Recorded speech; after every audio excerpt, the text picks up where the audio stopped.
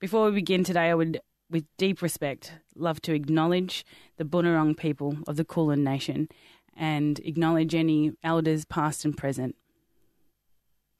Collective Potential Podcast is for people who want real conversations in real life. And I think that one of the conversations we have at hand today is pretty real for a lot of people, but it can be swept under the rug. Is this conversation about racism, or is it about injustice? Or is today actually about empathy and what we can all do to understand each other?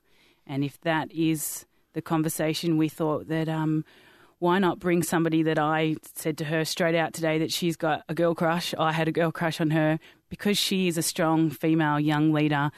She is a feminist activist, an Indigenous activist, and she's been on every panel you could probably imagine in Australia at this point.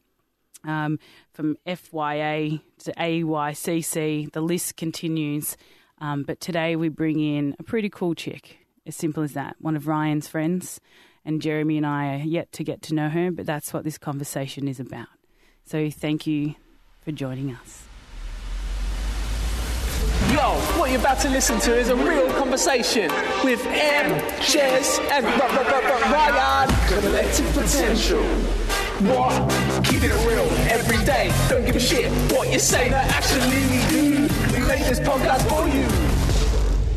If you haven't noticed, we change the intro every week, and so we do get a giggle. I'm not sure what our guest thinks of that, but on a scale of 1 to 10, you're vibing it. That was so deadly. There we go.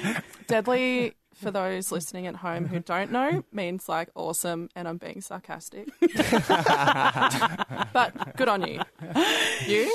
It's meant to be cheap. It's meant to be cheap. Ladies and gentlemen, talented. welcome Nayuka Gorrie. Very cool to have you here, babe.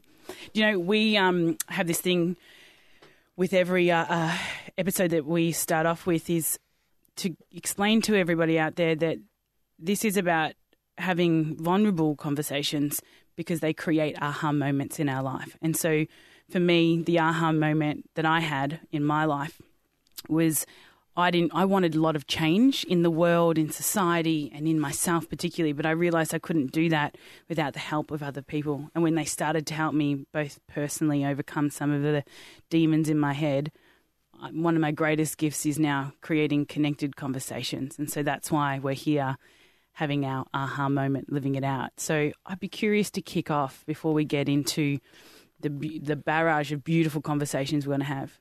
What's an aha moment in your life? Oh, there are so many, but I think one of the most recent ones has been I don't know exactly when it was. I don't know when it happened, but I realised recently that I stopped caring about being really polite. I can't say when exactly that happened, but it happened somewhat recently. Brilliant. Not caring, just putting things out there and knowing that as long as I can back myself, it's okay to say what you think. Yeah. Was there a trigger for you? Well, I think it was actually last year. I started a new job, or I was in negotiations or conversations about the new job. And I was specifically hired to kind of be honest about where this organisation was at with how they were engaging Indigenous young people. And I said to the CEO at the time, I saw it as an opportunity to, he didn't know what I was like before, so I could just go in and be whoever, and I could give myself the permission to be whoever. So I said to him, I'm going to be honest, and I might not be popular, but, that's just what will need to be done. I need to be honest about whatever. So because that's all he knew me as, and that's what I said I was going to do, when I did it, it wasn't the worst thing in the world. Cool. What did you do? The organisation I'm at now, kind of reviewed their Indigenous youth engagement. Sometimes doing things like that means having difficult conversations, or even just in your ordinary life when you kind of have to call things out, when you stop caring about being polite about things, or you give yourself the permission to be honest about something, and you know that what you said was the truth, then it doesn't, I don't know, the anxiety that can come after just sort of goes away.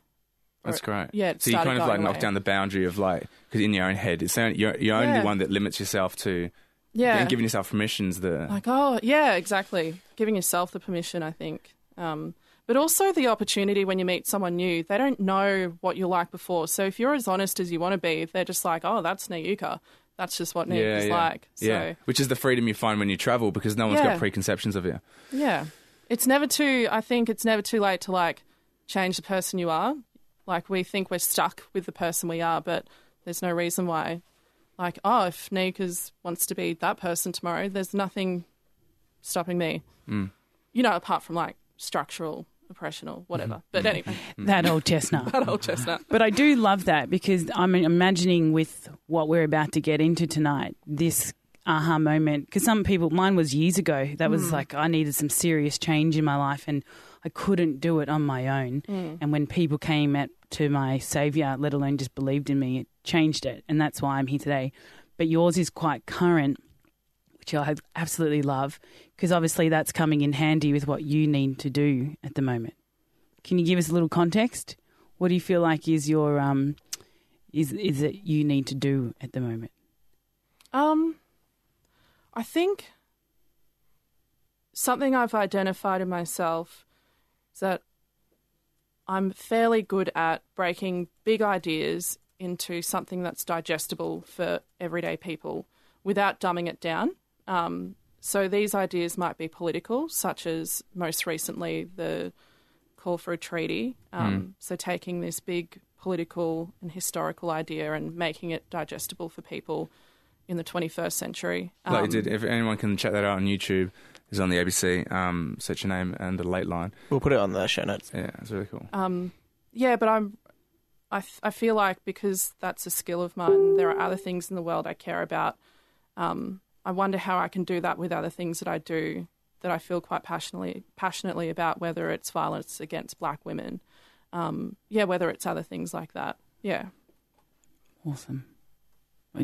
Awesome not for what the issues are, but the place in your life that you're at. Because how old are you? I'm 25. 25. I grew up in a youth organisation called Reach, and from a very young age they told us that you can move mountains and create huge change.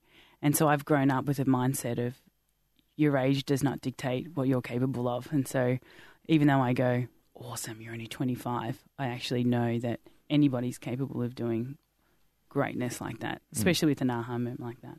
Love it. I think I'm just want to be a supporter of anyone that changes the language for a complicated issue. For example, like I think vegetarianism or veganism or something, or just not eating animals, is proven in many ways to be the best way you can impact the environment for better.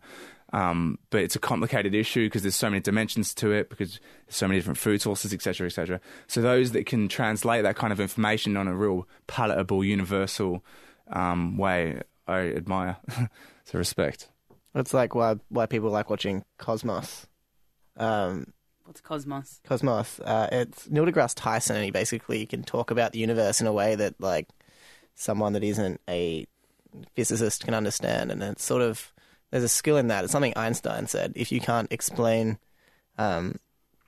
something to I think it was a preschooler, you shouldn't be talking about it. It's in a Kurt Vonnegut book as well. I think. Was it not Einstein? I might be getting my quotes wrong. Yeah, no, there's a character in a Kurt Vonnegut book who works he's like a nuclear scientist, and the character says, if you can't explain it to an 8-year-old, you're an idiot. He might have got it from Einstein. I think I just take any quote that sounds kind of nice. Just put Einstein's name on it. Like Einstein said. It's pretty legit. Anything I want to prove. I want to start fact checking you, right? Yeah, can we hashtag fact check this? I'm going to do that now. I encourage you to do it at home and put it in our Facebook comments and Collective Potential page. Hey, I just need to sit here and ask questions. He's the fact checker. I just go, sounds so smart. Sounds right. No, I'm sure it is right. I'm going to look it up. Someone important. Someone's white important. guy. Can I ask you, Nayuka, a lot of people are scared of racism, of being racist, or to be seen as being racist. Now, for those of you out there who don't know what I look like, I'm half Polynesian, half white Australian, and I'm really curious as the years have gone on, why do people so scared of it? They don't want, let's be honest, when we were about to do the Welcome to Country, we were unsure about Acknowledgement. Sorry, there you go. Acknowledgement of country. So we're going to get it wrong. We have to be a bit on edge, and that's real for me, that I keep watching people be a bit nervous and scared. What do you say to, one, why they're doing it, and then two, what we do about it? I think it comes... I know you wanted to touch on this, and I'm not just doing it because that's where you wanted to take the conversation, but I do think it does come from guilt and shame, because I think for the most part,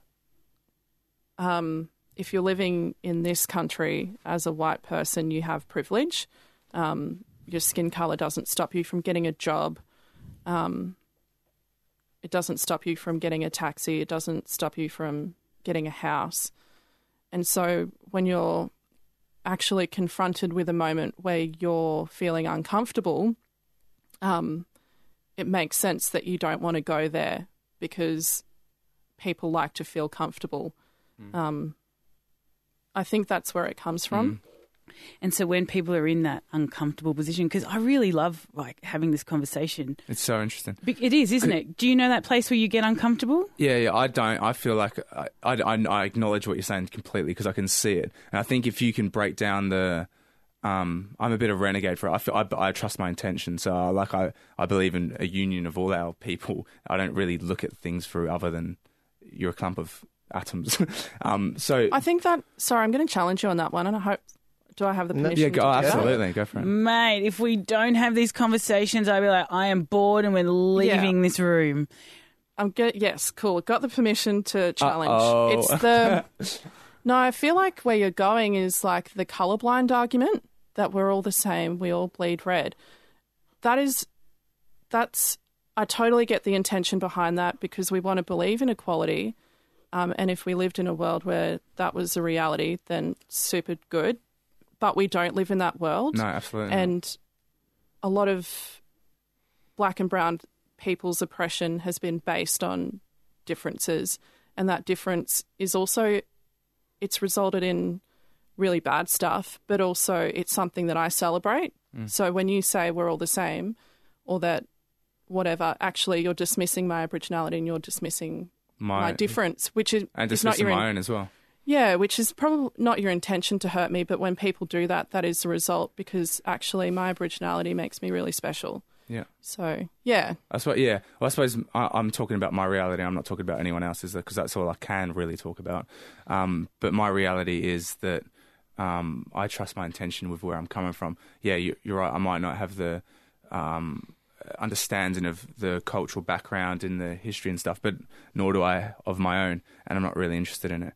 So it is worth me being sensitive to that, because everyone has their own difference in values. But what I do like about what you're saying is that, which I want to say, which is I like how you break down the boundary of the education process, because I feel like the uncomfortableness is a big hurdle in spreading the acceptance of it over more people.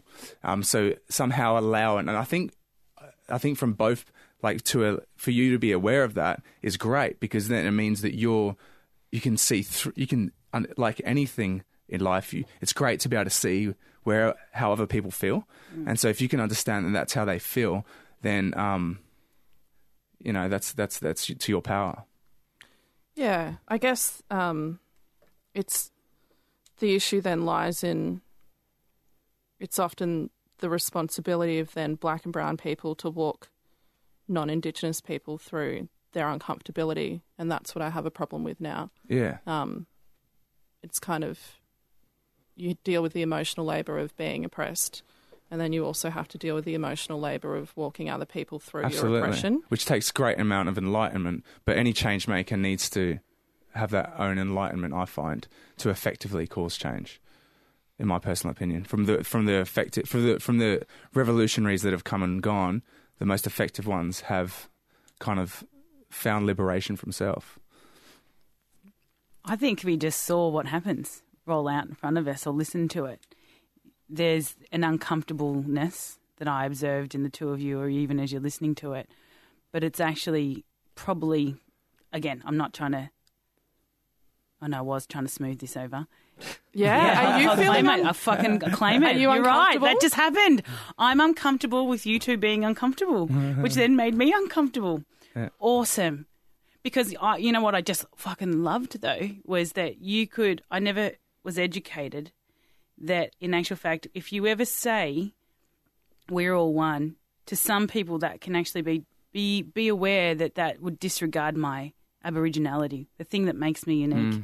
And I think that sometimes that goes on too, is how are you supposed to catch that if you're not clued in to observing that in another person? But at the same time, you know, as you're saying, Jez, my intention is never to harm, but it is to listen. Yes.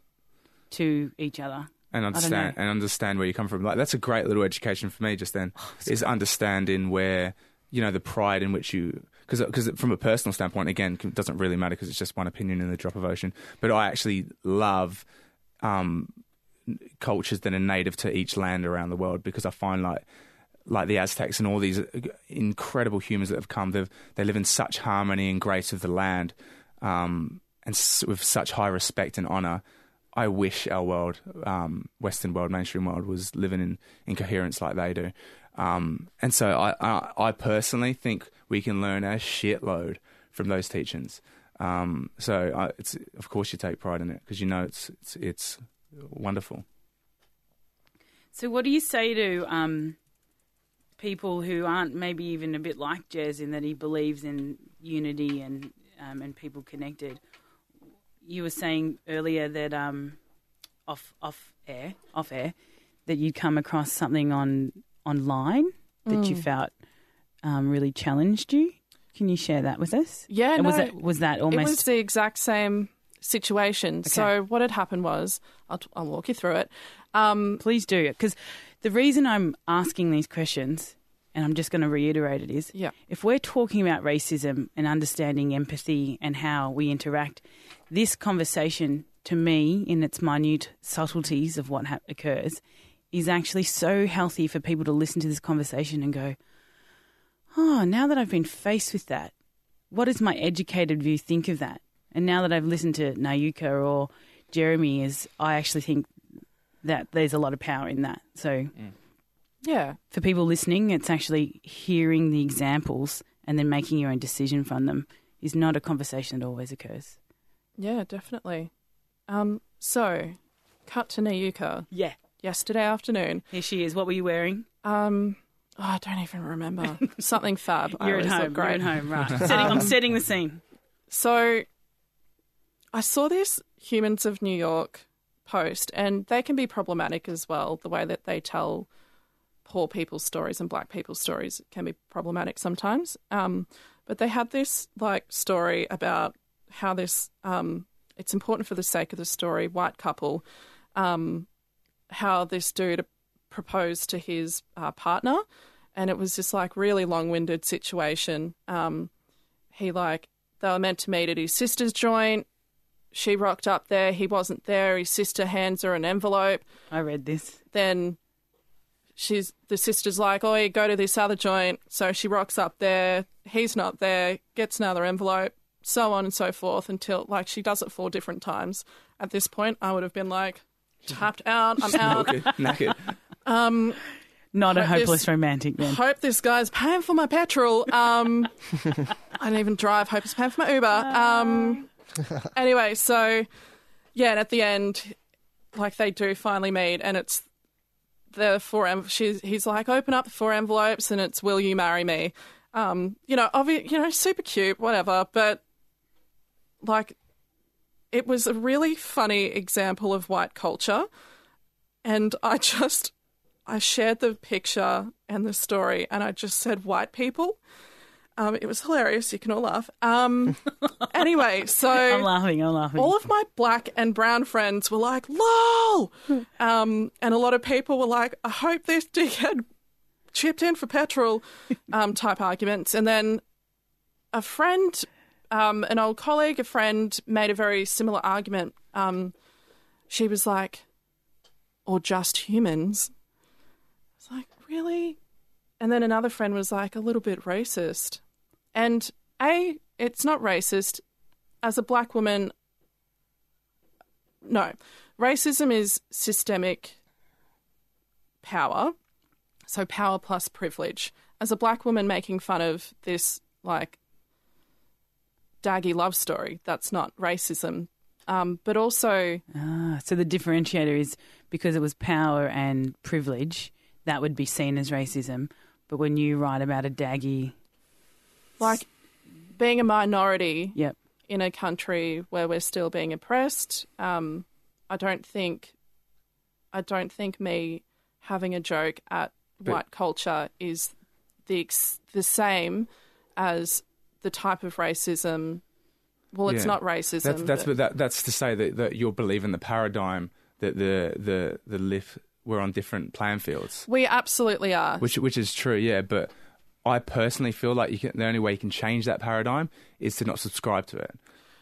Look, until you've experienced what I've experienced, if I need to make fun of white culture, dominant culture, the way that women make fun of men, the way that any of my queer friends make fun of straighty 180s, until you've experienced that, and I'm not saying you haven't, I'm not familiar with your story, I don't think it's up to anyone to say what I should do to survive. Yeah, it is it's a not. coping mechanism. Yeah. And there is so much about white culture that is actually very funny, like Birkenstocks. And Would you not wear Birkenstocks? no, I've thought about it, but I've had to pull myself back. Come on, that's funny. Laugh.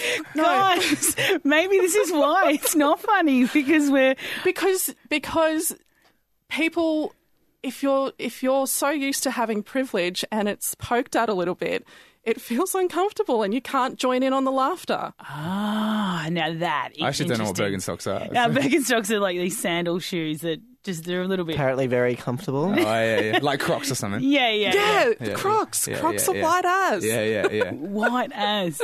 Then I actually asked these guys before we were coming in here, I go, it'd be really interesting for you to have the conversation with yourself of how you feel when you feel like black people or brown people are being racist towards you.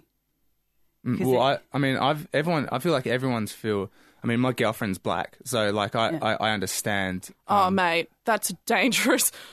Sorry. Go, why? Am I true? No, I'm not saying it like I understand. Don't anything I'm saying. I'm just saying. What is it? You say your point. No, it's just really funny because a lot of people are like, I'm not racist. I have like a black friend. It was so funny. Okay. I'm laughing. It's all Okay. good. Well, my intention with my action of words then is to say that I just don't. I don't like boundaries. I don't like them. So anytime I feel any kind of separation in our culture, it clangs with me because it feels like it's clashing with something innately in my heart. To be honest, I felt a lot of separation. I've moved around the world. I've been called all sorts of things, not offensive because I've known who I was, and also not offensive because I'm not in. I don't know. Like I think it's partly due to how my family raised me. But yeah, I've felt the minority all my life, really. Like when I was in England, I was the Aussie. Now I'm in Australia, I'm the English guy. Okay. Like, different things. Yeah, absolutely. And it's all variables. And I'm not trying to compare. It's just different shades of the same colour apple. The only thing that you've got going against you right now is the conversation that we're all trying to have today is, are you listening to what she's saying, though? She's not saying that you are wrong. What I actually can hear her saying is, can you acknowledge it? Acknowledge that that what? That you've got white privilege. Okay, yeah. Oh, yeah, absolutely. And can you acknowledge But that's not I don't feel like that's my personal fault. But when you do That's the whole notion of privilege, though, mate. You've done nothing to earn it. But if you know that it exists and you know that you benefit from it and you want to do good in the world, then surely you have a responsibility to dismantle it and call it out, even if it's in yourself. Okay. And you're failing to do that right now. Well, I suppose it's relative to my when you circle say of when friends. you don't, what it does is creates that you disregard what the other view is. Okay. So maybe it's a lesson. It's to be honest, it's down to my experience. Yeah. I have equal a number of white, black, This Asian is friends. so awesome. It's happening right now. Yeah, this is actually great. Yeah, And I yeah. hope, like, Yeah, I hope you guys crucify me. This is good for the listeners. But I feel like the from my experience, I've seen more white poor people in my life than I've seen black poor people in my life. So I don't see it as a colour thing. I have. Why is that funny? Because that's just my experience. no, it's just I like, don't think we have to agree here. Yeah, Keep going. Neither great. of you. No, this is actually really good. I think It's black people in Australia. We are the poorest people. I'm not saying you're not. I'm saying my personal experience. I've seen just as many white people that are poor, if not more. But white people globally have power. Absolutely, yeah. Capitalism. I'm not if you denying look it, at mate. like the 1% or whatever. So it's just really funny. Like there's a bit of a lull in saying that you've seen just as many poor white people when, like, if we look at the history, at least modern history, with who's been screwed over recently in terms of colonisation, often the people who've done it have been white, and its skin colour has played a role in that. It's just, anyway. Yeah, It's very true. funny. There's but then if we go past 10,000 years old, white people were screwed over. Like it's all. Okay, sure. I don't know if it's irrelevant, but that's the kind of perspective I like scaling out towards. Yeah. what I'm hearing you, Jez, is you're saying that, like, Maybe the question should be, is this true? Is that what he's saying rather than... Anyway, keep going. I don't know. I think what you're trying to say is that, which again, like, you have to acknowledge that. So me, I'm a young white male. Was born in Australia in a middle class family.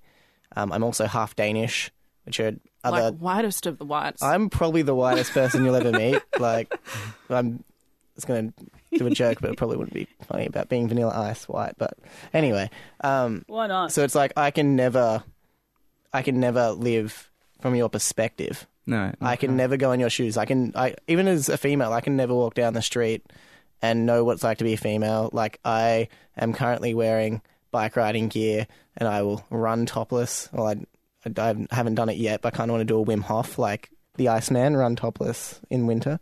Anyway, but I can do that. And I understand I have that privilege, but how do we act is what I'm hearing, because I think what Jez is trying to say is that we all feel the pressure in our own way. he doesn't... Oh, okay. Look, again, what do you want? Like, maybe the question should be more, what do you want from me It just... to acknowledge or understand? Great. That's a really good exactly it. question. I feel like your view... This is actually a really good conversation, and I'm glad it's being recorded, because there are a lot of people in the world who feel like they're definitely doing the right thing. And it's, the whole colourblind thing, and we should all be one and connected. And then when you're saying you feel oppression, I'm going to cry because I'm actually, and that's fine, Capture, I don't care.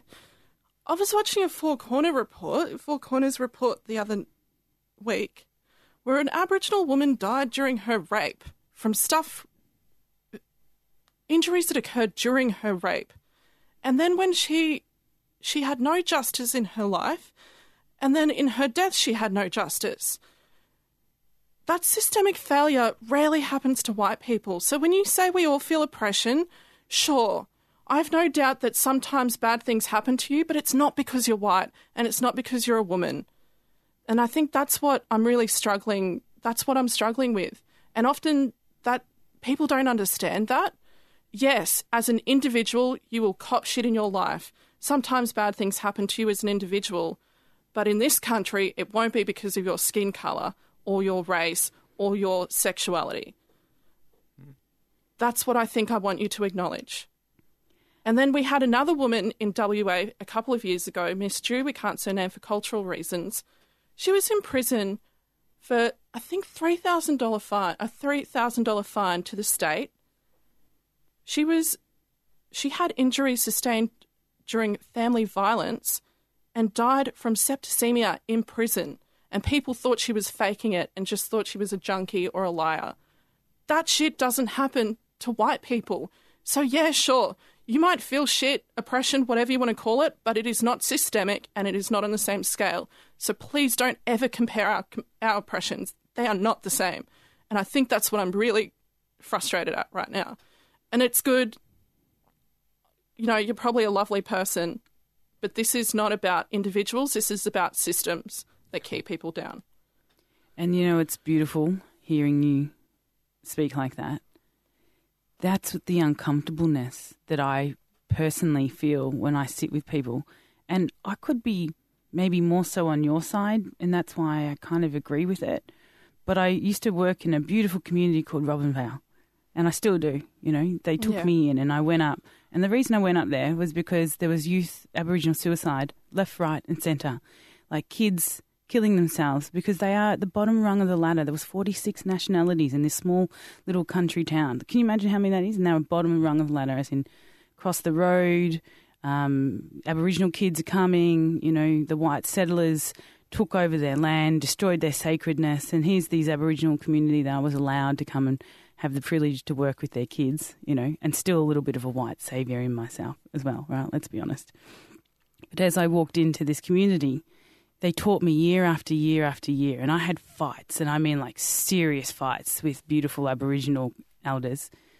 And the thing I learnt the most, and I am being a person that's a bit of a fence sitter right now, but I'm also, I know I'm placating the situation, but I'm also throwing out what I can see sometimes in racism that doesn't get spoken about, is when you say I'm not racist or I am not, I'm not on that side, I don't do that stuff, what it does is disregard the other person's feelings. So is this a communication error? I feel like this is a wonderful conversation to be able to go, you know what, you're right. I hear you, and I realise that every time I say those statements, I could be treating you badly, and I didn't know that. You know, can you hear that? Absolutely. Yeah, I completely hear what you're saying. You being Jess. You being Jess. Yeah. You know, do you know what I mean? Like, that's what I can sometimes hear when I sit with Aboriginal people or people from other countries. It's the anger is actually, wait. There is so much more to this conversation that you just put out there. And I think you nailed it. It's systemic. It's so deeply entrenched in a experience or in a culture that we wouldn't even know about. It's also like when you are the minority, and I think you might get this as well. Like when every day you're forced to go into another world, or that's often how it feels as a black person. So I know so much about white culture. I could do a thesis on white culture because I am forced to participate in it every single day. And that's not your fault, but we all benefit from that. So I know so much about white culture because I had no say in that. But the moment non-Indigenous people are forced to interact on my terms or in a way where they're not the majority, then people switch off, or when they're confronted, they switch off. And like, you did persevere, but I'm sure there are moments when you're like, oh, I want to get back out. But that's where that uncomfortable thing is as well. When you're used to having things go your way or your culture's way, white people do have a culture in Australia. Australia does have a culture.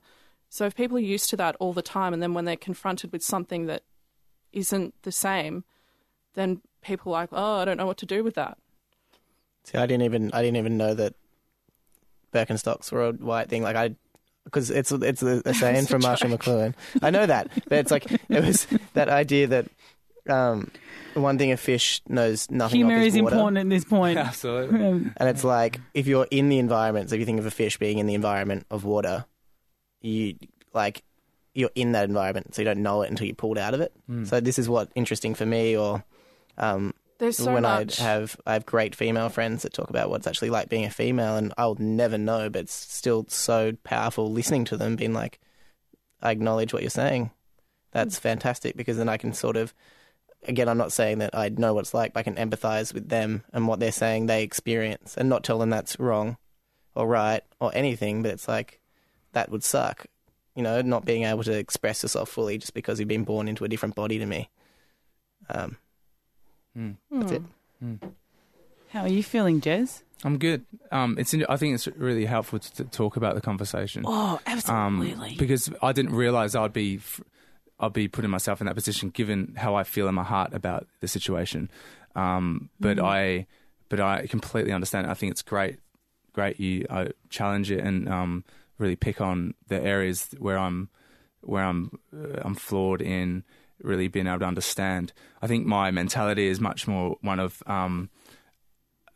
the wider scope, but I think I really want to understand, and I completely disagree. I think I found my story, or my reason I don't find I suit myself to one particular cause of pain, because I find there's so much pain and suffering also of all kinds, of all scales going on in the world, of all different locations geographically, different types of people, and it's all terrible, as much as this is terrible in Australia.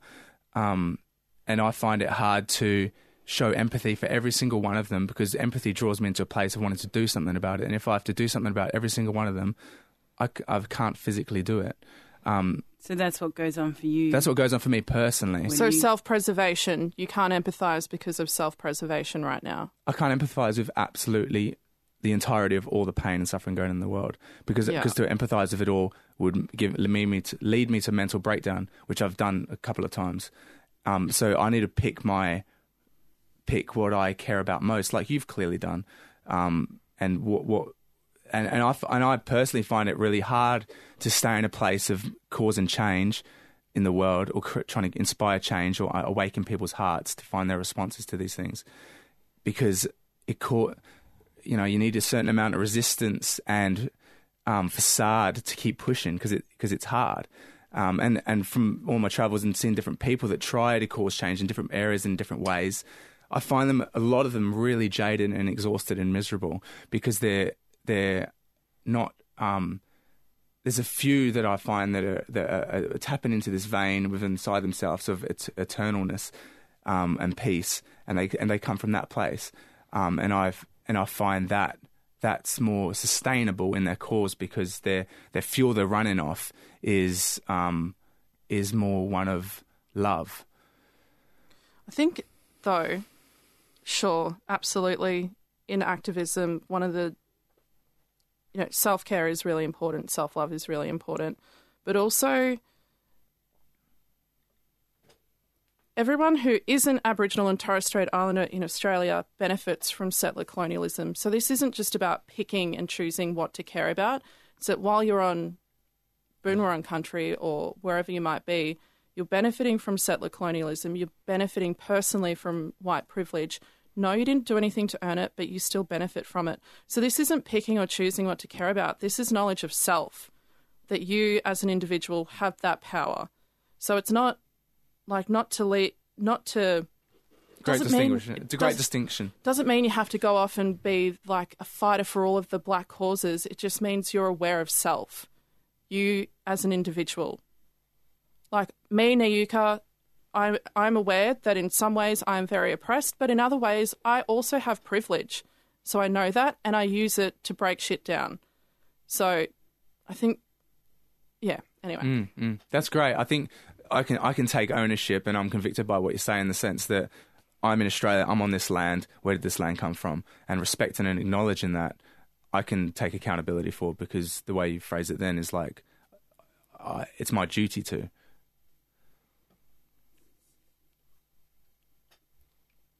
Yeah, I love this. Does that resonate with you? Or, like, is that enough? Why do you feel that it does? Well, because I just want to make me happy. You do not have to make me happy. This is about you as an individual. Yeah, I know.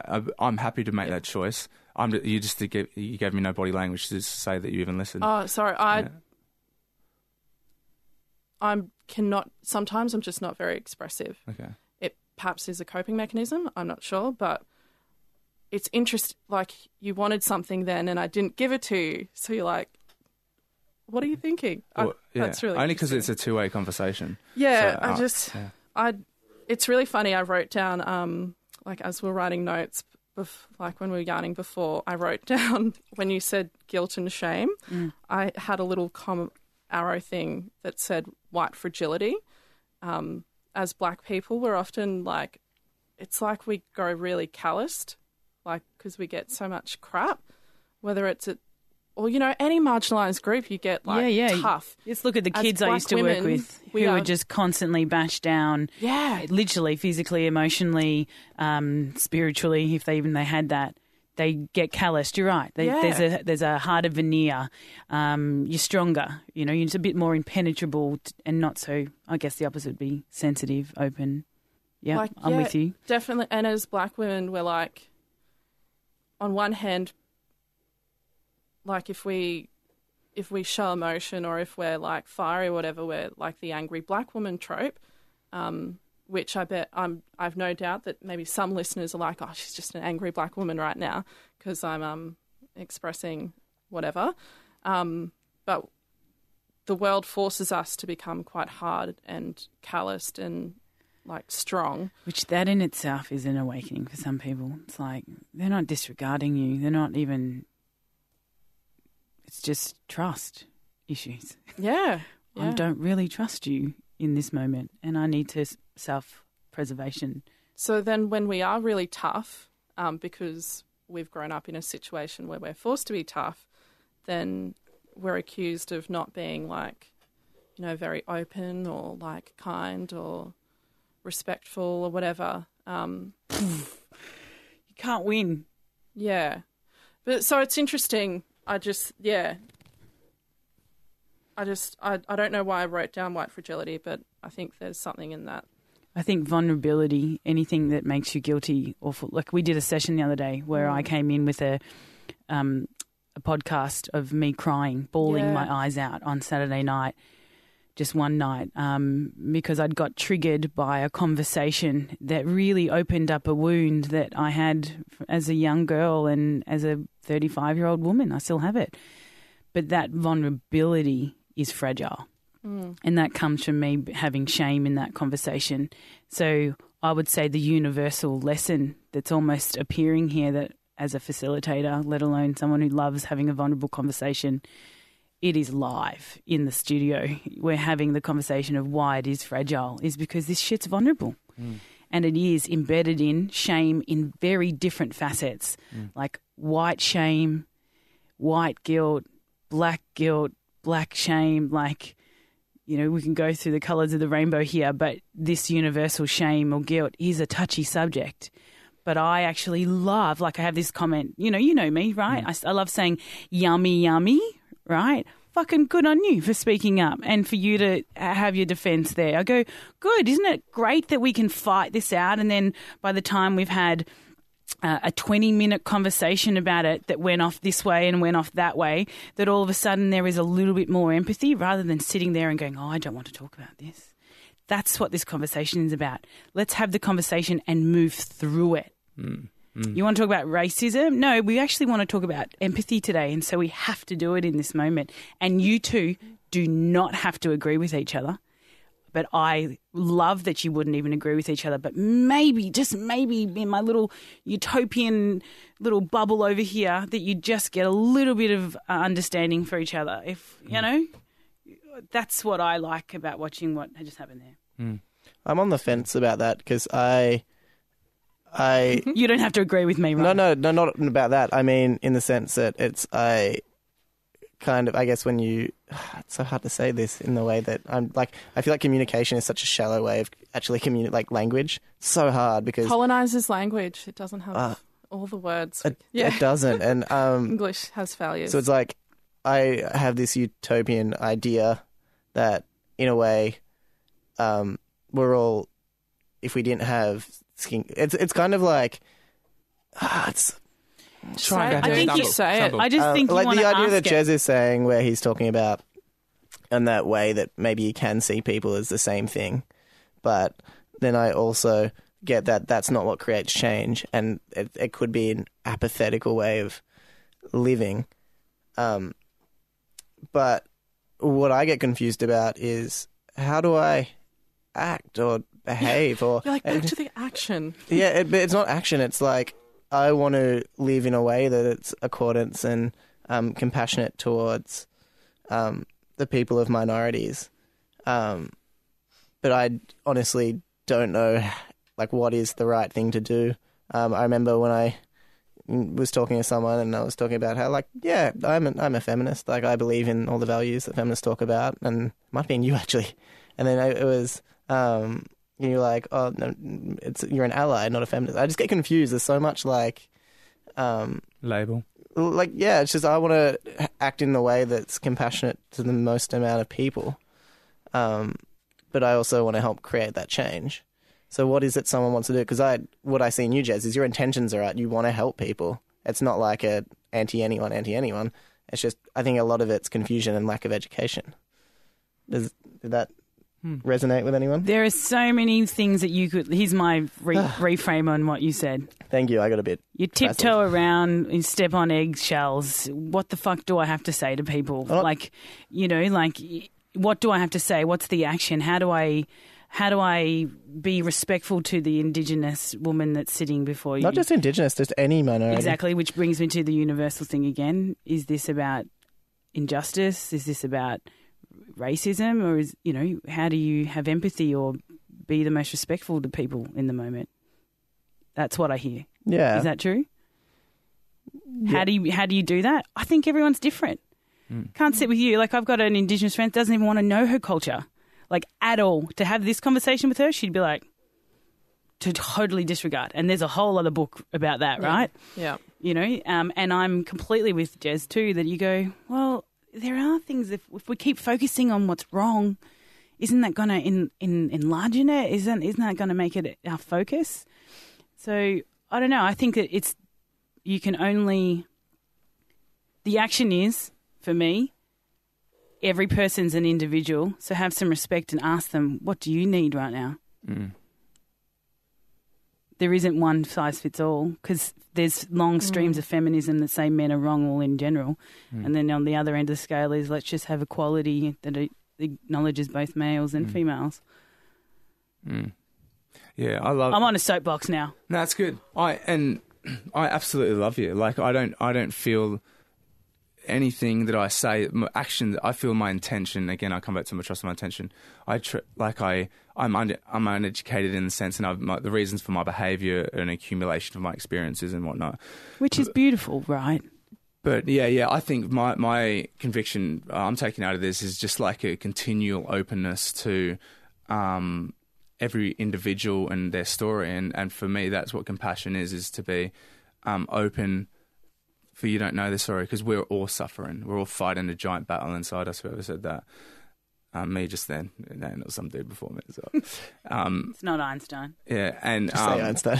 So I think that's just being open to that, and because in a way, my dogma of union, that's almost a dogmatic thinking I've created in myself of unifying the world through love, because I truly believe we are all the same deep down, and we all boil down to the same building blocks. But that becomes a bit of a dogmatic thinking in me, which limits me in conversations like this, I think, because it put up a bit of a wall or made me think, but what about this? But what about this? Which is fine, because I think that helps us deconstruct where we're both coming from, which is wonderful.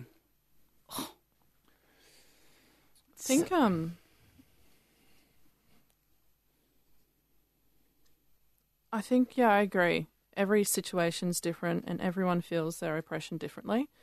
The way, like, my experience as a black woman in Australia is very different to, say, someone living in Swan Hill or Mildura, to Brisbane, to Broome, to Cunnamulla. Like, everyone's got a different experience, but I think I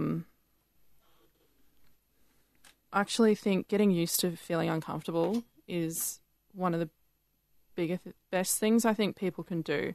Like, walk into it, like, step into it, because, like, even if you get a glimpse of feeling uncomfortable, then you know you know how black people feel every single day stepping into white spaces, which is most of the world in this country.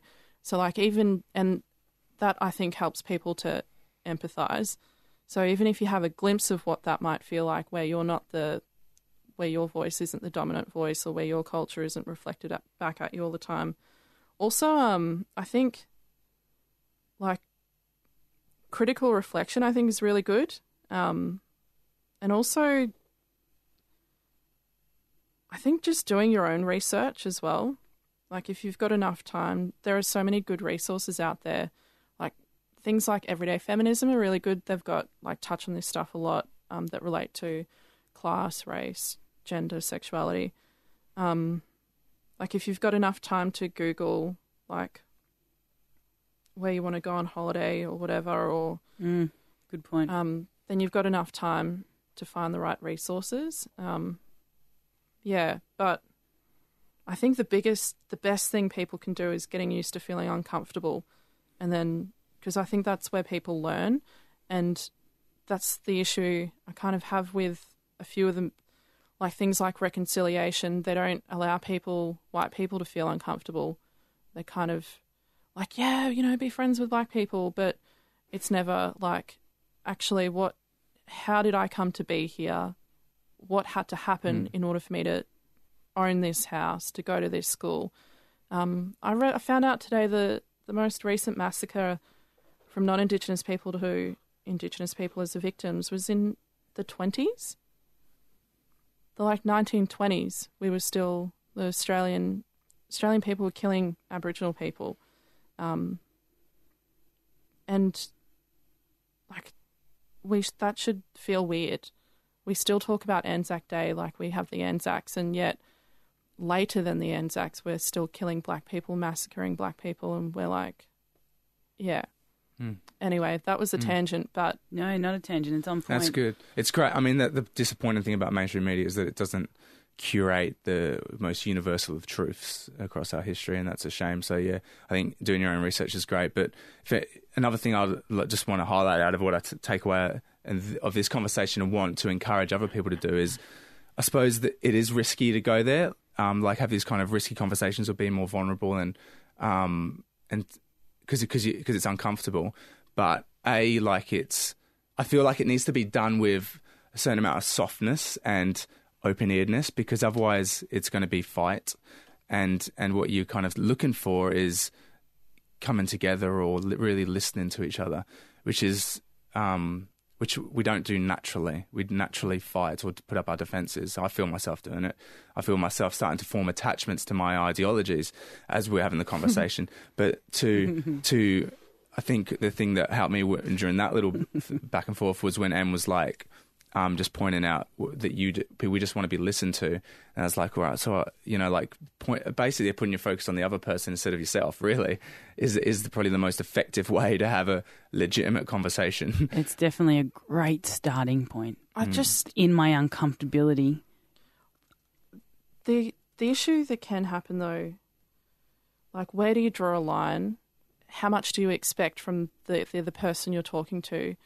If that person is oppressed, and systemically, if you're talking to an Aboriginal and Torres Strait Islander person, as a black woman, yes, I'm doing well, but on paper, I'm one of the most vulnerable people in the country because I'm black and a woman. How much do you expect from that person to guide you through that uncomfortability? And that's what I'm really interested in. Like, yes, let's be open, but also, should you be surprised if the other person isn't open? If I'm talking to a refugee or an asylum seeker, how open do I expect them to be?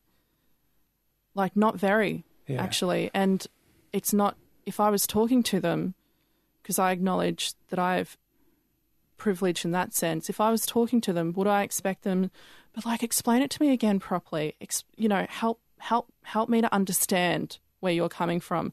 I just think, like, I feel like I'm asking too much of a person. Well, they might not know how. And then maybe what's my responsibility then? Like, yes, be open, but I just would find it incredibly cheeky if I was talking to a refugee person with a refugee background or an asylum seeker, to be like, I just don't think you're being very open right now. I don't think you're helping me to understand. So open, yes, but also if that person is not open, then like you need to sit in that because there's a reason why they're not open. Really good point. Yeah, spot on. Because then you're trying to get the other person to make you feel comfortable when you're uncomfortable, and they're not going to make you feel that. Which is, I mean, that's 101 of communication with people, let alone adding in oppression and privilege too. And for me, I mean, the rule book, if there was to be any, for me, spot on though. Thank you. It's a great distinction because for me, the rule book is just what your heart, like the most universal amount of people I've asked for advice on. There's anything is just like come back to what your heart feels, and I feel like that's if you're going to have any compass, it's just inside you, and it will always be there because it won't necessarily always be on the external world. I'm interested in coming back before we finish to something that you said before that was really, really interesting about the treaty, about reconciliation. Even recently, it was Sorry Day. Can I read you something? Yeah, sure. And I'm kind of up for being wrong too, so I want you to almost give me your view of it, of where I did go wrong, or just even give me your take on it. So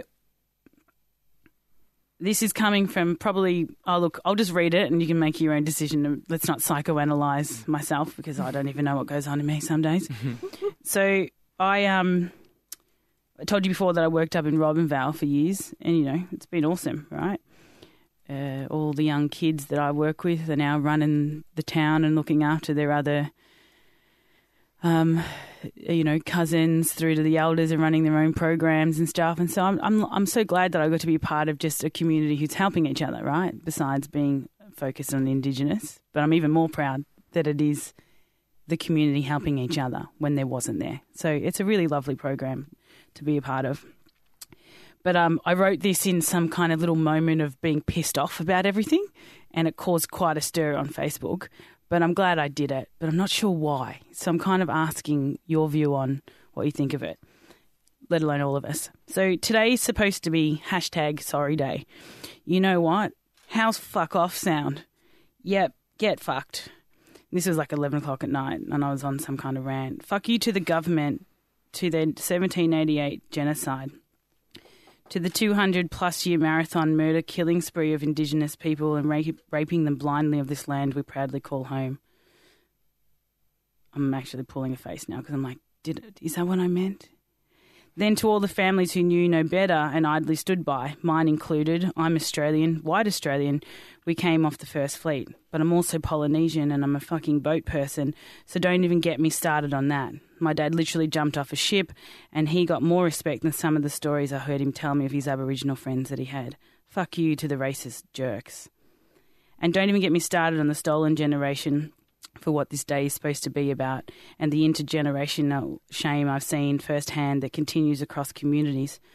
So I can't say sorry to the traditional owners of this land on behalf of our government.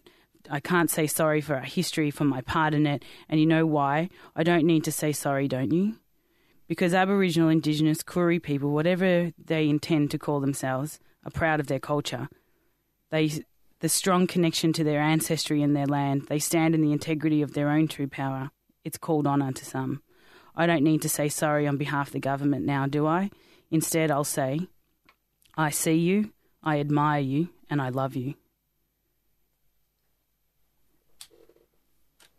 Now, while you're thinking about it, hundreds of people liked, hundreds and hundreds, and most of our life is spent by how many likes did I get? How many views did I get? But who's engaging with my content? Who's engaging with my content? It was like over 400 or something. And then, of course, there was this beautiful man that I happened to randomly Facebook because I saw something that he'd written, and he was a racist jerk and went on a major tirade. And so everybody who on my Facebook started to jump in. All my Indigenous friends, because I tagged them all too, of course, right? And then all of the people that I've worked in communities with, and, you know, I was on my little, woo, let's get everyone involved, and here's how I feel, and I just want you to know I love you and I acknowledge you. But there was this fucking cool conversation, which is why I wanted to have this conversation today, where people came to the defence and they had the argument, and your voices are being heard. But there was this one girl who said, I'm sorry for the tirade I created, but I couldn't, and because it was like constant, everyone fighting back and forth, as she called it. But I couldn't stand by with the education I've had and listen to him speak, because the standard that we walk by is the standard we set. And I was like, all right, I'm glad I did it, but I'm really interested in your view of it. And when it comes to a treaty, what do we need to know?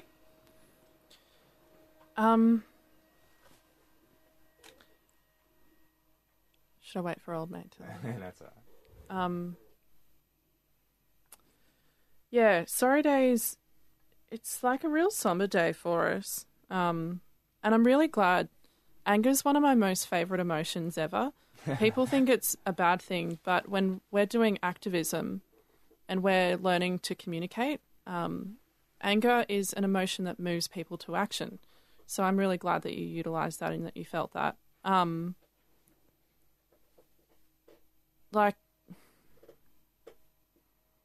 It's important to have a day. So a lot of people think the apology is that day.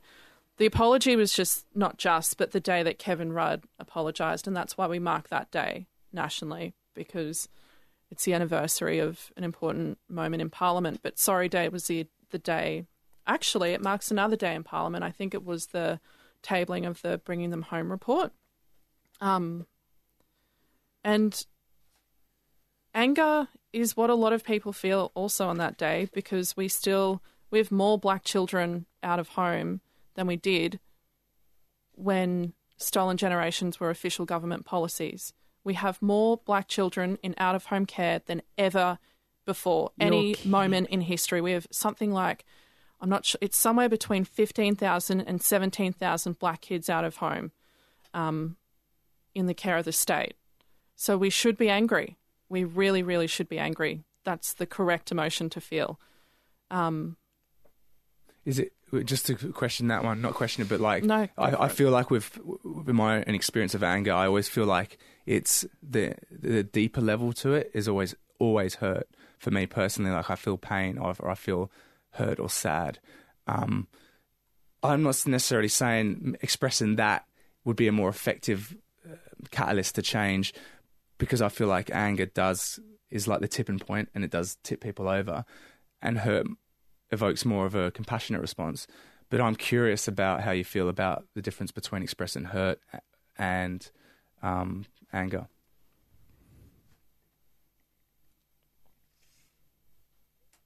I'm not sure what you're after. Well, like if Em had expressed that same post in a way that's more like, it saddens me, it hurts me. Okay, like what the different response would be. Like, I'm not necessarily saying absolute not one's right or wrong. I'm just talking personally from my experience. Yeah. The underlying emotion is always pain or hurt. So you're just making a statement that underneath there is... Yeah, I think so. And also, like, just questioning what is the most effective fuel to change our world. Like, for me, I don't use the fuel of anger to make change. Okay, sure. So there's a range of emotions you use. You wouldn't just use anger if you're communicating. If you're trying to move someone to action, you wouldn't just end on anger. People also, so there are feelings that kind of make us not do anything, and then there are feelings that move us to action. So one feeling, for example, is apathy. So to shift people out of apathy, sometimes we need to use anger. To shift people from hopelessness, we also need to employ hope. You know, there is hope, we can do something about this. So I'm not saying just use anger. I'm just saying anger snaps people out of what they're feeling. It moves them to action. But they also, and it's not the role you weren't saying, hey, go do this thing. You were just saying, I'm pissed off. So if you decide to take it upon yourself to move someone to action, yes, use anger, but also hope and other positive emotions. But yeah, I don't know if that was the point you were trying to make. Yeah. But I'm just curious to have a good discussion about it. Yeah, definitely. But anger is something that can move people, because what's the opposite? Like, or not the opposite, but like, what does it take to shift someone out of apathy or to shift someone out of sadness? How do you move someone from sadness to action? And sometimes you need to feel anger to do that. Oh, mate, I'm all about anger. I don't think it's a dirty word. I think when it's violence, that's a different form of anger. I really love watching people get angry because I'm like, yeah. But I grew up with that too. Anger was part of Polynesian upbringing, and I realised even my brothers were almost vilified for their anger. And that was the way that they spoke first. They were angry first, and then they would hit their hurt. So I think sometimes it is a cultural difference too. It is, yeah. In our family, like, don't expect people to respond like really pretty in their oppression. Like, sometimes you need to feel anger. You should feel anger. You should feel That's angry true. that there are thousands of black kids not where they should be. That should make people angry, and it should move people to action. That's absolutely true. I think my association of anger comes from growing up in England, and it results in violence every time, and I don't like that. But really cool questions though, right? Yeah, great it's questions. Like, I need to know, when you say use anger, what is that in everything? It's like, I'm not saying kick the shit out of someone. No. Yeah. I'm just saying harness that anger. No, I feel that. Feel it. Yeah. You should feel something. It shouldn't sit well with you. The injustice. Yeah. I can relate to that in terms of depression. Like, I feel like the number one cause of any death in this country is male suicide. That's right? No. Right. And so the thing that's killing off humans. Oh no, it's for males 18-45. Yeah, not the whole country. Not the whole country. Like, Okay. Yeah. And that's a cancer large would amount. be the Cancer, yeah. up there. But for me, that truth coupled with going through it myself and seeing other people going through it in silence makes me feel angry towards the system that caused that. I suppose in a way, that's comparison. actually, I think that's really healthy for you to compare that. You know, it's not in the same vein, but it is for you to have empathy. It's a similar for process. Patriarchy should piss people off too. Oh yeah, that's a part of the Here we go. patriarchy. It is part of the which good is- One of my friends, Maddie. She's a very Shout out to Maddie. Shout out to Maddie. She's a really cool chick. Hey, Maddie. And she was saying that. She's like, look, men, you guys will benefit from feminist ideas. It's like, it's not healthy for you guys to not be able to live up to this stupid standard of what masculine is. And this is me talking from, like, I'm a very feminine male, but it's like, in terms of just Why was like... that funny? Because I am too, and I love people that identify. Okay. It's like, Yeah, like, okay, I'm- that's funny. Like, because I come from...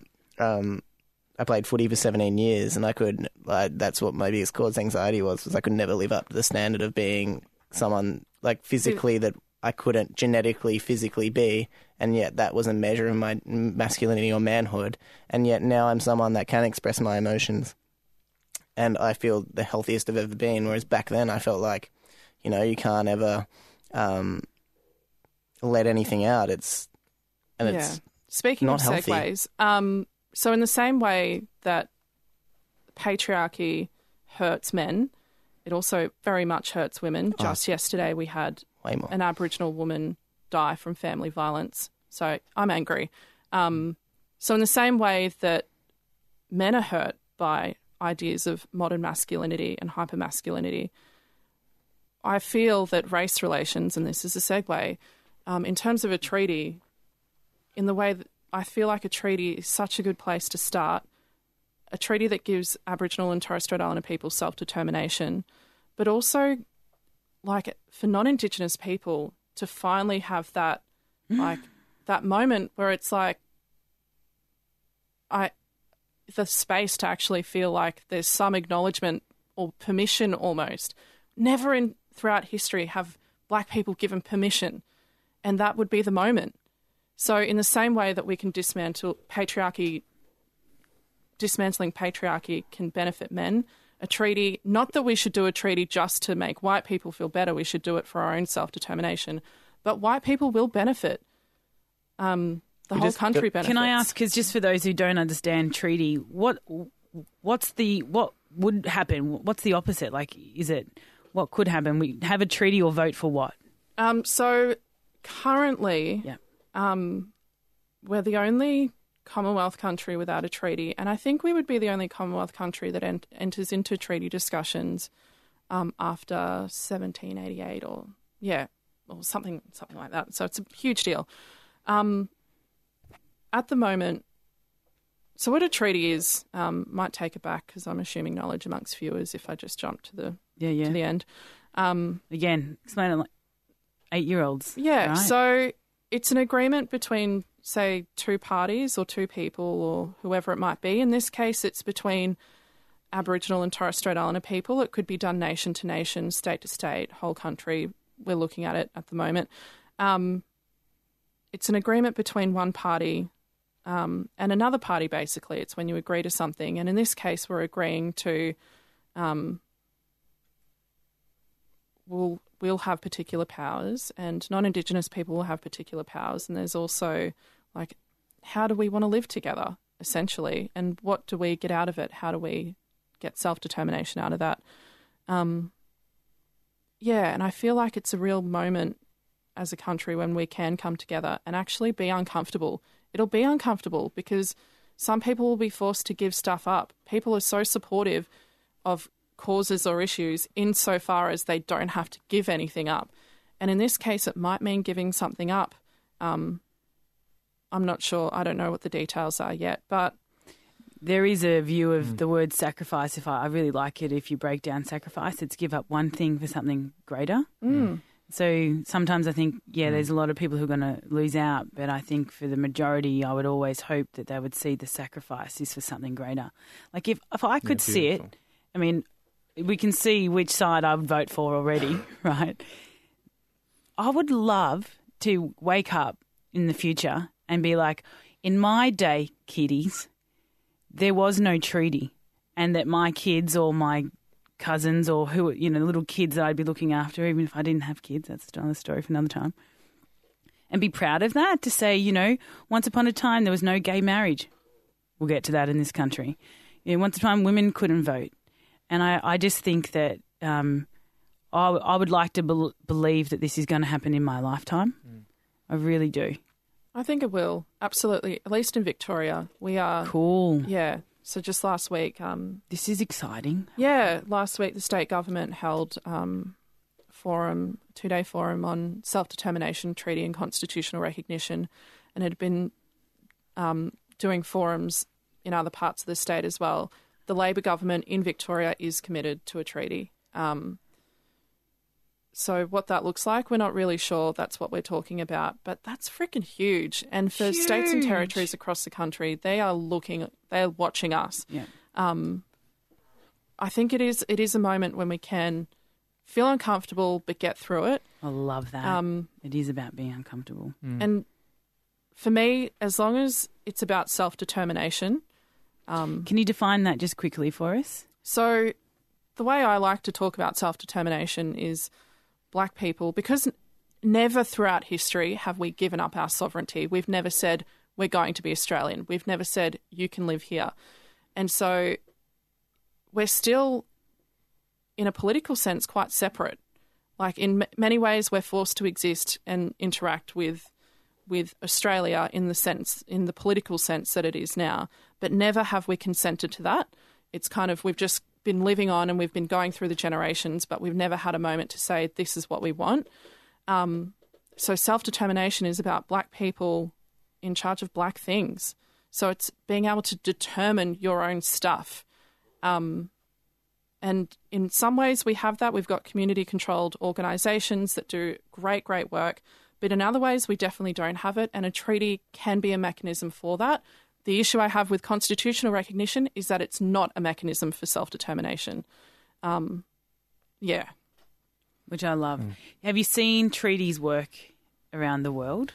Oh, look, they're not perfect. I'm the first to say they're not perfect. But one that may be a little bit is a good example. It wasn't until the 70s, late 70s, is that in New Zealand? 80s, yeah. So Aotearoa is the Māori name for New Zealand. It wasn't until the 70s or 80s. So they had the Treaty of Waitangi for, I think, since the early 1800s, maybe 1830, I'm not sure. So that treaty, the English translation and the Māori translation meant different things. So they got screwed over.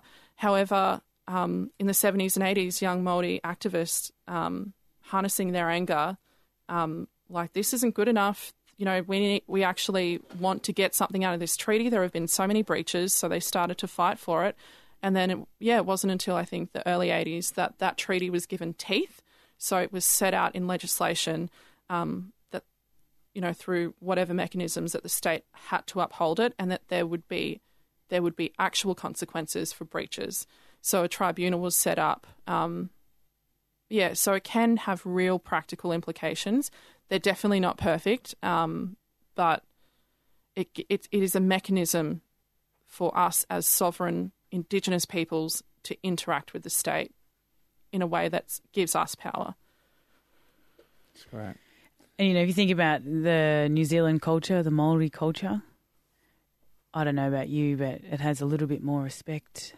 Yeah, definitely. And I think sometimes that's a pretty out there thing to say, but it has a treaty. And I think the treaty integrating that across all government, school. They Māori representation. They have their own, a certain legislation says that a certain amount of television and radio and media has to be Māori owned and by Māori people. We have nothing like that here, and it's why we've only just now have a black person on Neighbours.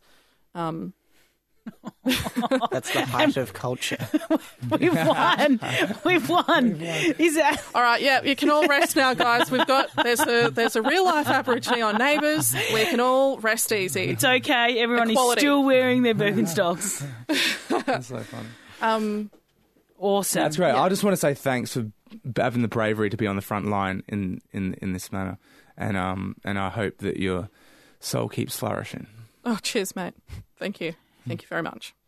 And I love this conversation. Do I have to say it 1,000 times?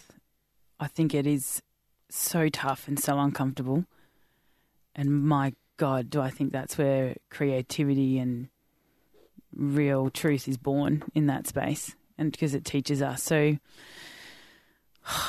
I just think this is exactly what goes on in the world, what just happened here. And I'm just glad that we're ending this session on literally empathy and hearing about what are the next steps. How can we be more aware, or to a culture that is asking us to, because we hold the vote. And so what can we do is vote for the treaty is one of the questions, one of the actions I think you can take from this today. So I'm not sure if people will be able to vote on the treaty, but create the political will. Create the political environment where it is the only option for parties, because, we'll be pissed off otherwise. So it's about making that the right choice. Even that, I still don't even know. So constitutional recognition, we would need to vote because we're changing the constitution, which requires a referendum. Yep. That's why we have referendums, to change the constitution I'm not sure if that's required with a treaty. So it's actually potentially a lot easier and cheaper at this stage for states to do, potentially. But it's about making that the right choice and the only choice for politicians. I think it's the conversation though, right? This is why I loved your article that I saw on Vice, which we'll link everyone to. The link from ABC Radio is you just represent somebody who's going out there and getting angry, but using it to awaken people, and political stance. We might not be able to vote, but if it's at the forefront of our minds, right? What's this treaty thing? Do you know much more about this treaty? I think about our audience to go have conversations about it. Do you know much about the treaty? And you'd be surprised how many people will roll this conversation out, and that is enough sometimes too. Yeah, if you're listening and you're not in Victoria, talk to your local federal MP or your state MP and ask why your state hasn't started treaty discussions yet. This will help a lot of people. Mm. Cool. I just quickly like to say that Einstein did not say that quote, although there's heaps of images with it dubbed over his name. Who was it? Apparently Feynman, but that could be wrong too. So we'll just say that no one said that quote. Someone said, you claim it, mate. No one I said it. You can do a picture of me. It definitely is in a Kurt Vonnegut book. It might. I don't know if it's Cat's Cradle or Canary in a Cat House. Cool. I'm glad we got that out of the way. Done. Thank you so much for coming in. It's a really bloody wonderful conversation. If you'd like to find out more, go to www.collectivepotential.com.au. We'll have the podcast and all the links to watch this beautiful woman flourish to being one of, I think, Australia's most prominent Indigenous leaders, but also surrounding herself with people that support her to do that. So we're with you. Thank you, Queenslander. Yeah.